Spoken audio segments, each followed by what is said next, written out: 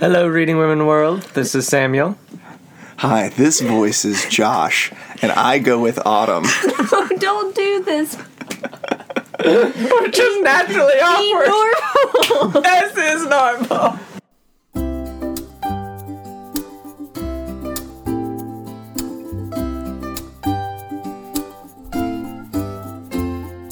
Hello, I'm Kendra Winchester, here with Autumn Privet, and this is Reading Women, a podcast inviting you to reclaim half the bookshelf by reading books by or about women. So yeah, hi Autumn, how's it going? I'm doing great. Should we say that this is the first time we've ever recorded in the same room before? You know that's true. Here we are on episode 66.5, and we've never recorded in the same room, so... Yeah, that's true. Plus all those interviews.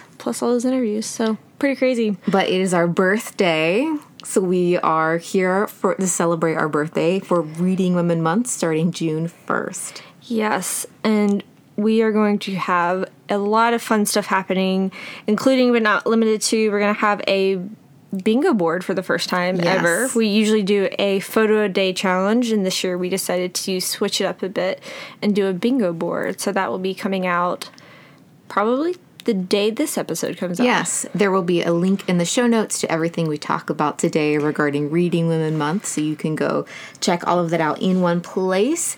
We also have a special merch campaign coming out. Yes, and I have been working on this for the last couple of months. We are partnering with Bonfire to do a special limited edition t-shirt that features our tagline. So the link will be going up for that soon. It's going to be a 21-day campaign, so it is not going to start immediately on June 1st, but we will definitely be keeping you posted on when that promotion goes live. So you can follow us on social media at The Reading Women or subscribe to our newsletter to be the first ones to know when that link goes live, so you can get a t-shirt of your very own. But today we have something a little special for you. As you know, every fifth Wednesday we do something a little different here on Reading Women.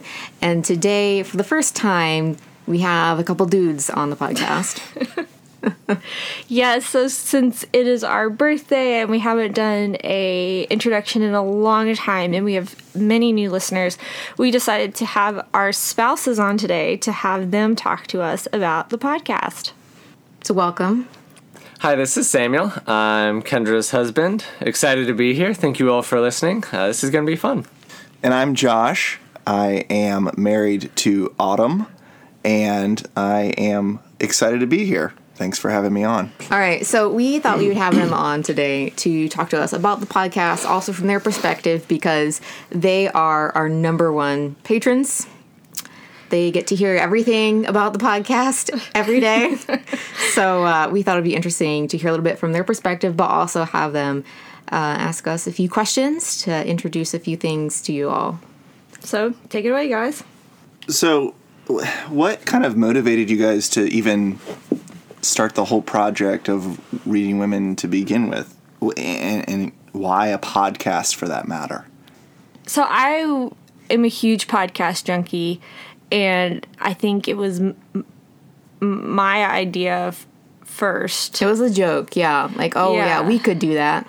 Yeah. Isn't that so funny? Like, podcasting. But then, to back up from that, so Kendra and I met in grad school, and we had all these literary classes together, and we were only reading Dead White Men. And I remember at one point talking to Kendra and saying, we read Donna Tartt. And I was like, why wasn't Donna Tartt taught in our grad school classes? Like, are there other women like this writing big literary novels? And if so, like, why don't we know about them? So it started out as a personal project. And then, because we were buddy reading a lot of books at the time. We read Salvage the Bones and Donna Tartt, and basically, you know, Autumn's like podcasting. At the time, I think Serial was really big. It was...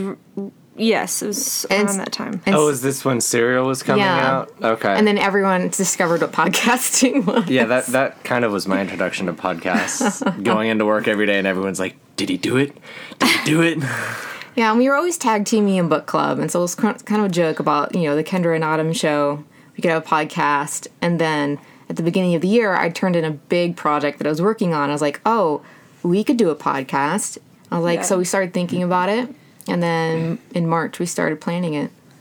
So did you expect to kind of get the positive response that you did, or was this just more like, oh, we're gonna do this and have fun and it'll be a kind of a side hobby? Or Well, I would say it took at least a year for us to even get a sizable number of downloads and actually start to grow an audience. Yeah. And I think that that's one common misconception people have about the internet is like, oh, if I do something, I'll immediately be really famous and popular. And rich. And rich. So we just did it really for about a year, not really knowing what people thought about it, without any reviews on iTunes. I mean, it was with very, very little feedback.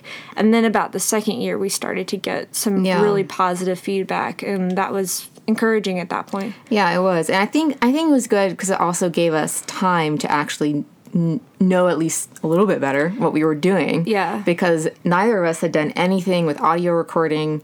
I'd done manuscript editing, but that did translate well to podcast editing, but it was a different medium, different platform, and figuring out the stupid RSS feed in iTunes. Yep. Because we didn't use a third party that did it all for us. We did it all manually because we basically started with like zero funding. And so everything was out of pocket. So like, well, we can save money. We'll spend 10 hours trying to figure out how to get it into iTunes. I remember those frustrations. But I also think that those origins were, they planted the seeds for a lot of what the Reading Women kind of like identity would become, because Autumn was taking her graphic design experience and saying like, okay, let's create an image here. You two were brainstorming about like, how can we have like a cool tagline, and then getting friends to help with things like the intro music. It was just kind of a crowdsourcing thing, and I think it created something.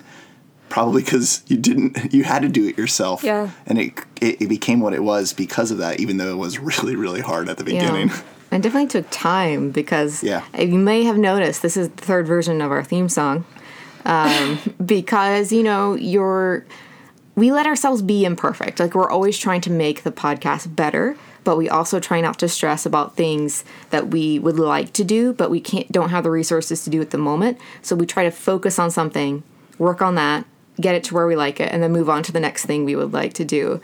Our logo is a good example. We had an original logo, and then we updated it. So, especially after the first year, I essentially went from freelancing, and then more and more of my freelance hours just went to Reading Women and so that way we had more woman hours to be able to do more things, to do author interviews, stuff like that. Is that when you guys realized about year one that it was more than a hobby, or how do you think about the podcast, or when did you start thinking about the podcast as more than a pet project that was like, oh, we can do a podcast, that'll be fun, and then all of a sudden it was like this is snowballing into something much larger than we had maybe imagined at the beginning? I don't know. Well, we've always taken it very seriously, just because we feel like the mission of supporting women's voices that part of it's never been a hobby. So I think we've taken it seriously from day one, but I would say as it grew about a year and a half in, that was when we started realizing that it needed more full-time hours in a week to make it successful and to make it work. Yeah. And I think, me switching over gave us an ability to do that. And that's why, for example, we have a weird numbering system, but that's because we did author interviews as we had the time to do them. And we didn't want to commit to doing one every week. And actually, this is the first year we've ever committed to doing an author interview every week that we don't have a podcast. We just, haven't had the resources or time before. But now that we do, now that we're with LitHub Radio and have more things like that, it's nice to be able to include more women authors, because there's always more women we would love to talk to on the podcast. So as you've gotten more popular, have you noticed like any kickback like against people being like, oh, you just talk about women, you're not actually serious about literature, you're only talking about women who write, anything like that? I remember the first negative Twitter comment we got, and it was a guy who said, you girls seem cute and pretty, why can't you find husbands? I remember that too. I was confused as to what my status was. And we were like, well, I mean, we didn't reply, but I remember texting Kendra and being like, but that's not what? Yeah, I think in the beginning we got a little more pushback.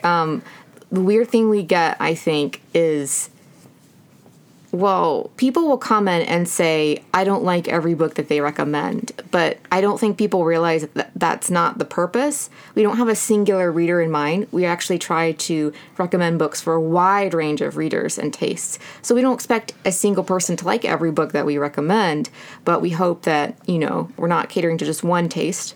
We're trying to give resources across the board, and that's also why we included more contributors as well. Yeah, because Kendra and I do overlap in taste more or less most of the time, but we do differ in what we like. And then, as you just said, like having contributors also brings another perspective because they enjoy books that may not be my favorite, but they've also introduced us to books that are now new favorites of ours. So it's a team effort for sure.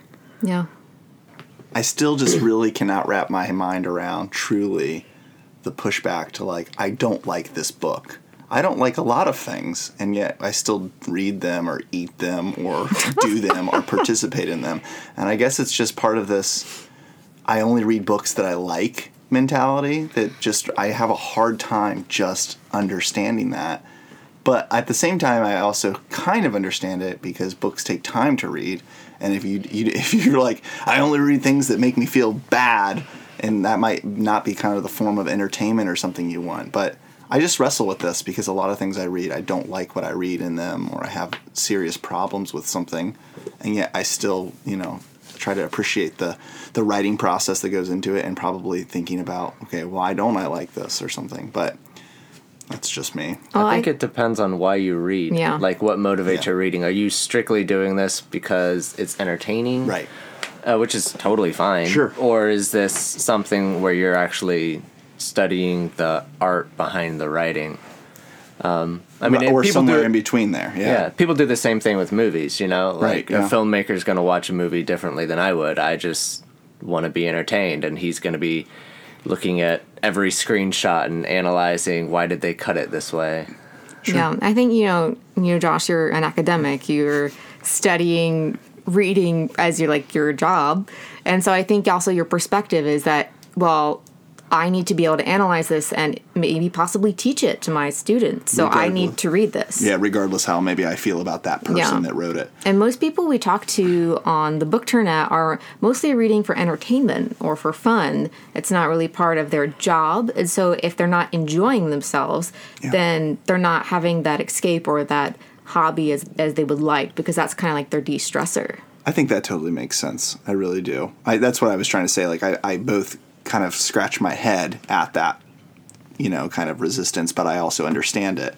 And for the record, I'd love to read for fun one day. Come back to me reading for entertainment. Where did you go?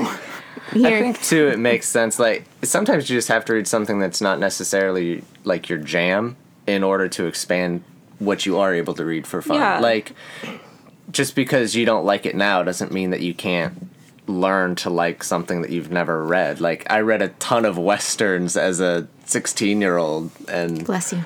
Yeah, thank you. But, like, you still have to, like, grow, not past that, but you have to, like, add to what you can read for entertainment.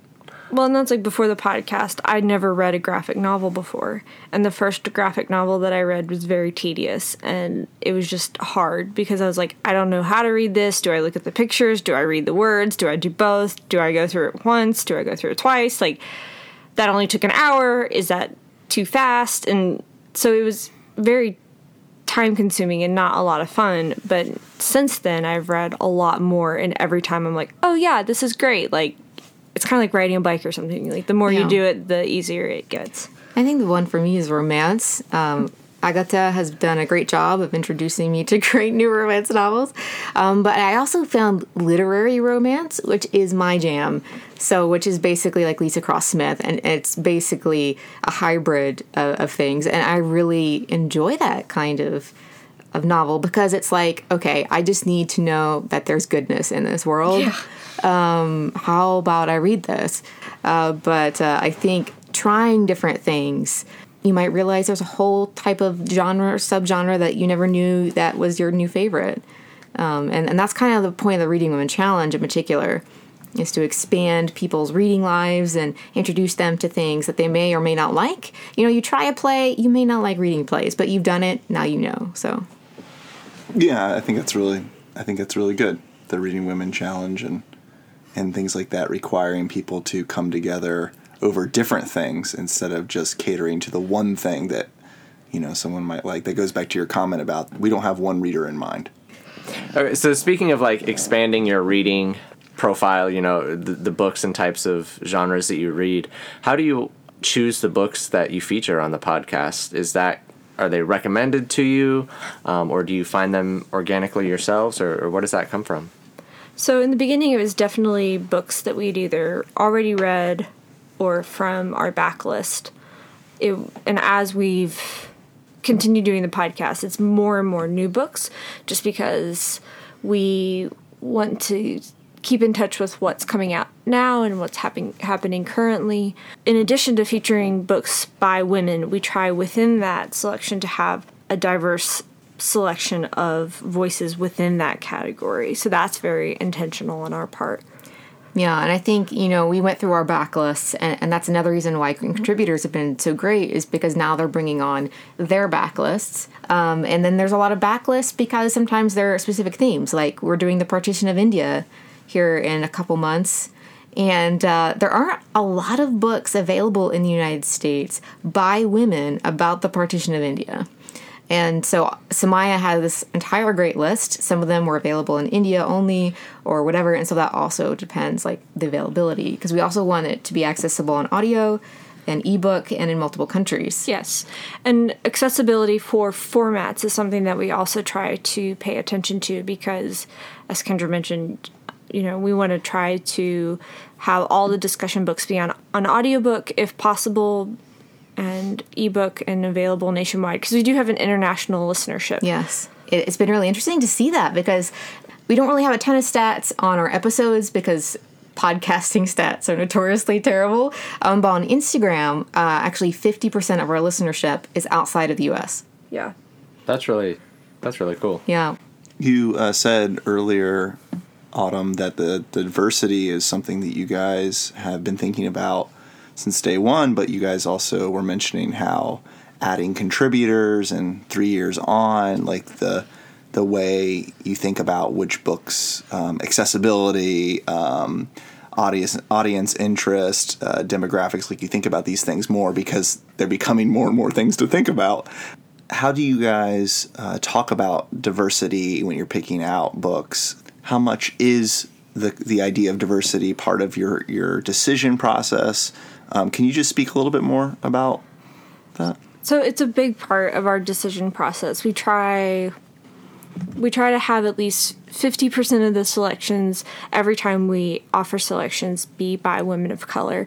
That way we have a wide range of voices represented, and it's not just from one perspective or one place in the world. So that is something that we really care about. And diversity also for us means also including LGBTQ plus people from rural areas, people from working class backgrounds, people who have chronic illnesses and or people with disabilities. And so having that broad range of what diversity looks like has been really important, because we want women of all different shapes and sizes and backgrounds and abilities to also be represented as well, because that's what our listenership looks like and that's what women look like. You mentioned something about recommendations. How much does your listenership have a say in shaping the direction of an episode or a theme or something like? How much of a kind of feedback loop is there between what you guys are producing and the response you're getting from your listeners? We get a lot of feedback from our patrons. So we have a Patreon page where our listeners can sponsor the podcast on a monthly basis based off of what they can afford that month. And that has been a huge part of the growth of this podcast, not just financially, which it has done, because as we mentioned at the beginning, we were paying for everything out of our pocket. And there are a lot of behind the scenes expenses for just equipment and hosting and all mailing stuff out. Like every giveaway that we host ourselves, we have to mail it ourselves, and so even things like that. And another part of that has been that the patrons we talked to them about, okay, what are you interested in? That's how we started featuring romances, because of Agata is like a huge romance fan, and she was like, hey, I would really love to see more recommendations around this, or, so things like that. So that's probably our biggest feedback loop. We do get DMs all day, every day with all kinds of comments and things, and, some of those recommendations do make their way into the podcast, or at least into a newsletter, or maybe we read it and then post about it on Instagram later. So it all kind of comes together eventually in one way or another. Yeah, and I think also paying attention to the Bookternet community, whether that's Bookstagram, Book Twitter, just being aware of the discussion. So, for example, there's been a lot of discussion about own voices for several years now. I remember Joss, she has a BookTube channel called Squibbles Reads, and she's really the first person that introduced me to the concept of own voices and what that looks like in literature and different ways that it can be represented. And that's also why we had Samaya do recommendations for Ramadan reading this year. So she's a Muslim woman and recommended some amazing books, and we got really, really positive feedback from that. So you, in some ways, have kind of an international podcast that spans the globe at this point, which is pretty cool. But is that, we're going back to your origins and starting off, is that something you ever could have imagined? Is that something you were hoping for? Was that a goal, or was that just totally out of unexpected? We didn't even think anyone would listen. It was like Sam and my mom. Yeah. My mom. And my sister, and that was about it. I listened to an episode. We were thinking about the ways that we had changed as people over reading more about women, and we thought about people like us who might not have made that change to reading more diverse voices.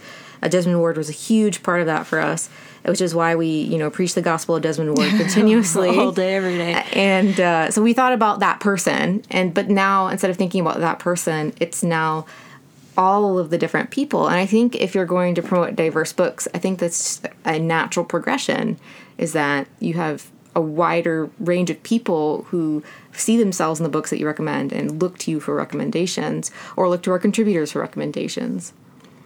So kind of switching from talking about the books more to talking about the podcast. Obviously, this is my first time, so I'm kind of learning what it's like to record. But how much time does this, like recording a podcast, editing a podcast, posting, like how much time does that take?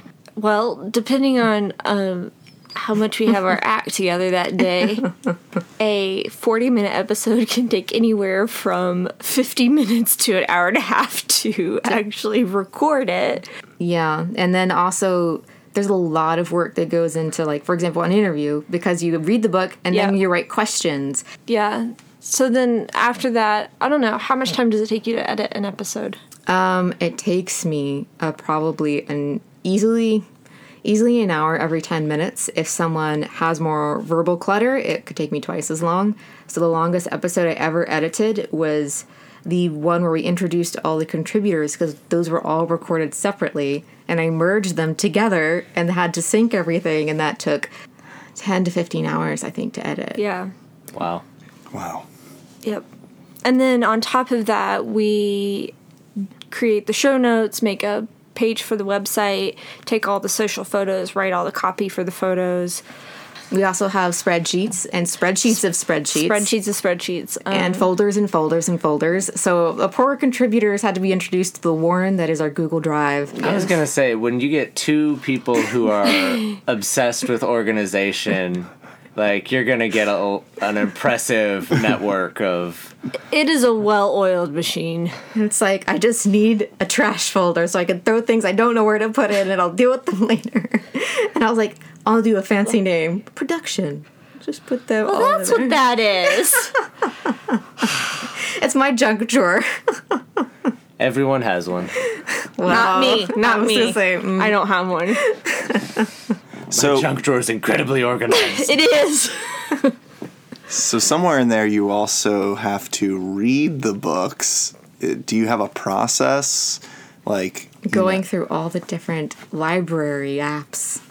Is it available on audio on this one? No. Go to the next one. So that's one thing too, is we have been asked before, like, how can you afford all the books? And the truth of the matter is we can't really. So we do rely heavily on our local libraries for getting especially audiobooks, because audio is a great way for us to sneak in. Well, Kendra listens to a lot of audiobooks because of her chronic illness, but I also use them to, like, while I'm running errands or while I'm on my lunch break at work or something like that, just to fit in a little more reading time during the day. But I know I don't have a reading schedule. I just try to block out time to read when I can and fit in as much as I can. I'm going to jump in here as someone that lives with you and say that you don't have a formal reading schedule, but I definitely know, when we're under the gun production-wise, when you're like, Josh, tonight I cannot watch TV. I have to read 150 pages before anything else happens. Yeah. And she has her little bookmark, 150 pages out, and she's like, come back in 2 hours and I should be okay. And I just go do something else. Exactly. At that point, you just kind of walk away and go sit down at your laptop or go grab your own book, but you just make yourself unseen and unheard. That's right. So we read a lot of books. How can you guys tell when we really like a book? Not just like a book, but like Minjin Lee level obsession. See, I feel like by the end of the year, I kind of know what the short list is going to be. Just because it's the ones that I've heard mentioned over and over again. And, like, we'll go into Barnes & Noble, and I'll be like, oh, you've read that one. So we'll play the game. You go into Barnes & Noble. I've read that one. I've read that one. I've read that one. So That's my favorite. We go in, and I'll be like, all right, let me see which ones you've read. This one was a favorite. You hated this one. This one was okay. And that's... Yeah, it's just the ones that you talk about. It's kind of like how you know when my baseball team is playing terribly. That's a current chronic existence for them I right know. now. I'm sorry, honey. Oh, that was touching. Thank you, Josh. When it comes to seeing which books Autumn likes, it's the litmus test of whether or not, if I want to watch TV or want to go do something, whether or not how easily she agrees to do something else. If she likes a book, she'll be like, no, I just want to read tonight. And I know that reading takes a lot of energy. And after working all day and then wanting to read all night, that must mean that the book's really good. I know that the book's not so good when she's like, yeah. Well, but I think I also, if I really, really, really like a book, I'll just put it on your book pile. That's true. I've been recommended 10 million books to read in the last year. I'm pretty sure that's the rough number. I was like, I think as soon as we finished our interview with Soraya Shamali, I just took my copy and said, here, Josh, for you. And I'll be like, no, Samuel, for real this time. This is a book for you. Yeah, but with Kira Madden's book, you said the same thing. You're like, I think you'd really like this. Yeah. And I'm just like, well, let's put it in a pile. And the pile keeps growing. The post-graduation pile. That's right. So when could you guys tell that it was going from just a hobby that we were enjoying doing to something more full-time? I think when author interviews started to really become part of the fiber of the show, which was really exciting, but it also ratcheted up the kind of need to take it. It wasn't that you guys weren't taking it seriously. It was like, oh, this is real. Like we're here, like people are listening to this, and we're inviting authors on to talk. That was awesome, and that was when I kind of was struck by the fact that as much as this was a pet project at the beginning, it became quickly a platform for much more than just two friends getting together to talk about something. Yeah, definitely. I think the author interviews were a big part of it, especially when I was like, oh yeah, I saw that author's book on being promoted somewhere. So I think that was definitely a part of it. I think for me too, when we started getting the UPS man showing up at our house like every single day. And Dylan started to recognize the sound of the truck and lose his mind when the truck comes rumbling down the road because he knows the UPS man is going to stop and drop off a box that I can shred. And he will pet me and say, "Hi, Dylan, how are you?" Yeah, so just like the sheer number of books coming to the house. And I was just like, oh, wow, okay. Trash bags of envelopes. Somebody loves you. Yeah, right. Yesterday when we got here, the UPS man drove by and didn't stop, and Dylan could not figure out why he wasn't coming to the door. And I think it was Kendra who said, well, he usually does. And Dylan's going, what's happening right now? So what is something that maybe you all have learned about women writers and women in publishing since we started the podcast? I think just the first thing that comes to my mind is how much resistance, both implicit and explicit, there is about, focusing on women's writing, and also the kind of difficulty that you guys kind of started the whole podcast, around, which was, hey, where are all the women writers that, we weren't taught and things like that? Just like it's not that they're hidden, but it's that they're kind of hidden. I don't know how else to express it. Ignored. Yeah. I don't know. Yeah. Ignored. Sure. So I think the big thing for me was just the sheer number of women being published right now. Growing up, I read a lot of classical fiction and didn't really read a whole lot of contemporary writing until really post-college, when I finally started reading it for fun and started looking at what's being published now, and just being kind of overwhelmed by the sheer number of women who are being published. I mean, that's in a good way, but I think that was kind of the big thing that I learned through the podcast. Do you guys feel that your reading process or practice or the way you think about reading, not just how, but the way you read, has that changed in the last 3 years? Can you articulate how it's different? I would say definitely. There was a big discussion about this over on BookTube. And for me, I think it's recognizing that different books do different things. So it was about how, I gave 5 stars to a middle reader and I gave 5 stars to a Zadie Smith novel. Are they both the same? No, they are not. They're doing different things. Graphic novel is going to do something different. And I think poetry is going to do something different. And how there's no singular perfect book that exists in the universe. There's no singular ideal. And how you have to be flexible in that. And you're looking at the book for what it's trying to do, not for what you want it to be. And so recognizing that by reading a wide range of new genres has been really fun and really challenging. And just, it's like doing just the fun part of grad school. I would definitely say that's true. And I think the more that I read, the more nuanced how I think about how I review books becomes, because you can't expect every 5-star book to look the same, because as Kendra said, books do different things, and I think different authors and different perspectives are also going to be different depending on their experiences.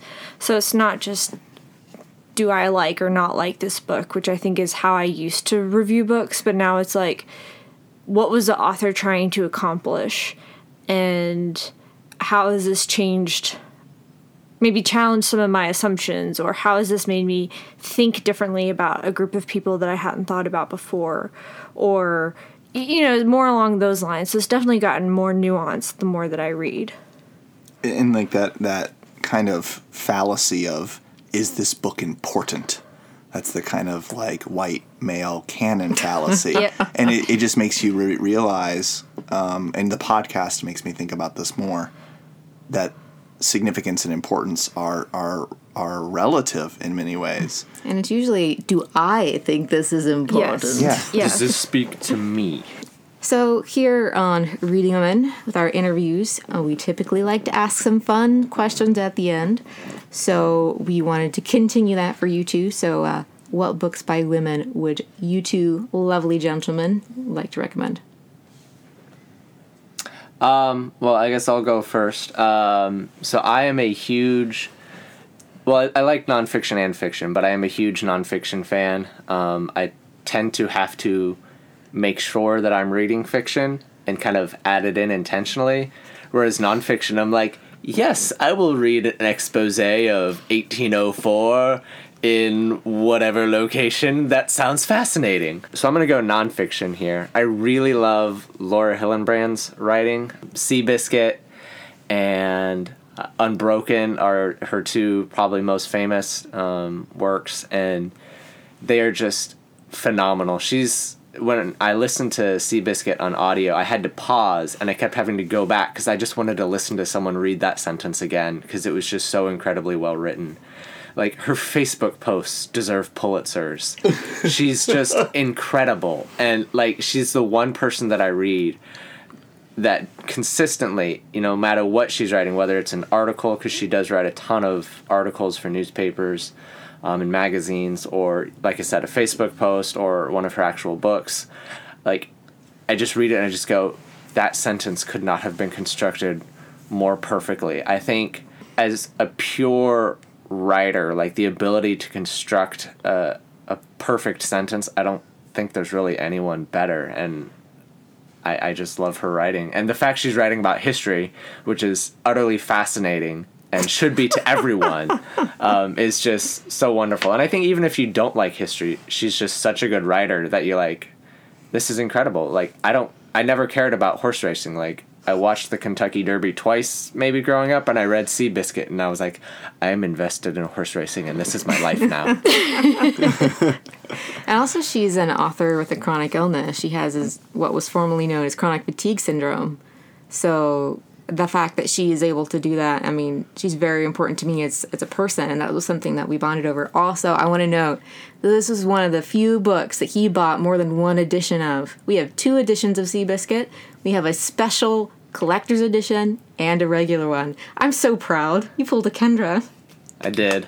I would probably get multiple versions of Unbroken, too, if they had them yet. They have a young reader's edition, Samuel.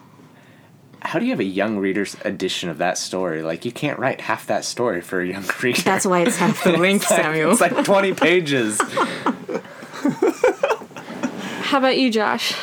To me, an author whose work I've been reading a lot of and has just really been enjoyable is Maxine Hong Kingston. Her debut book, The Woman Warrior, Memoirs of a Girlhood Among Ghosts, published in the late 70s, is just exceptional. It's just one of the best things I've ever read. And as an academic, I like to see how things influence other things, and I know that book opened the floodgates to allow Asian American women writers to have kind of authority in our culture, which is still something that they're, of course, struggling to have, but hers kind of was the debut in that way.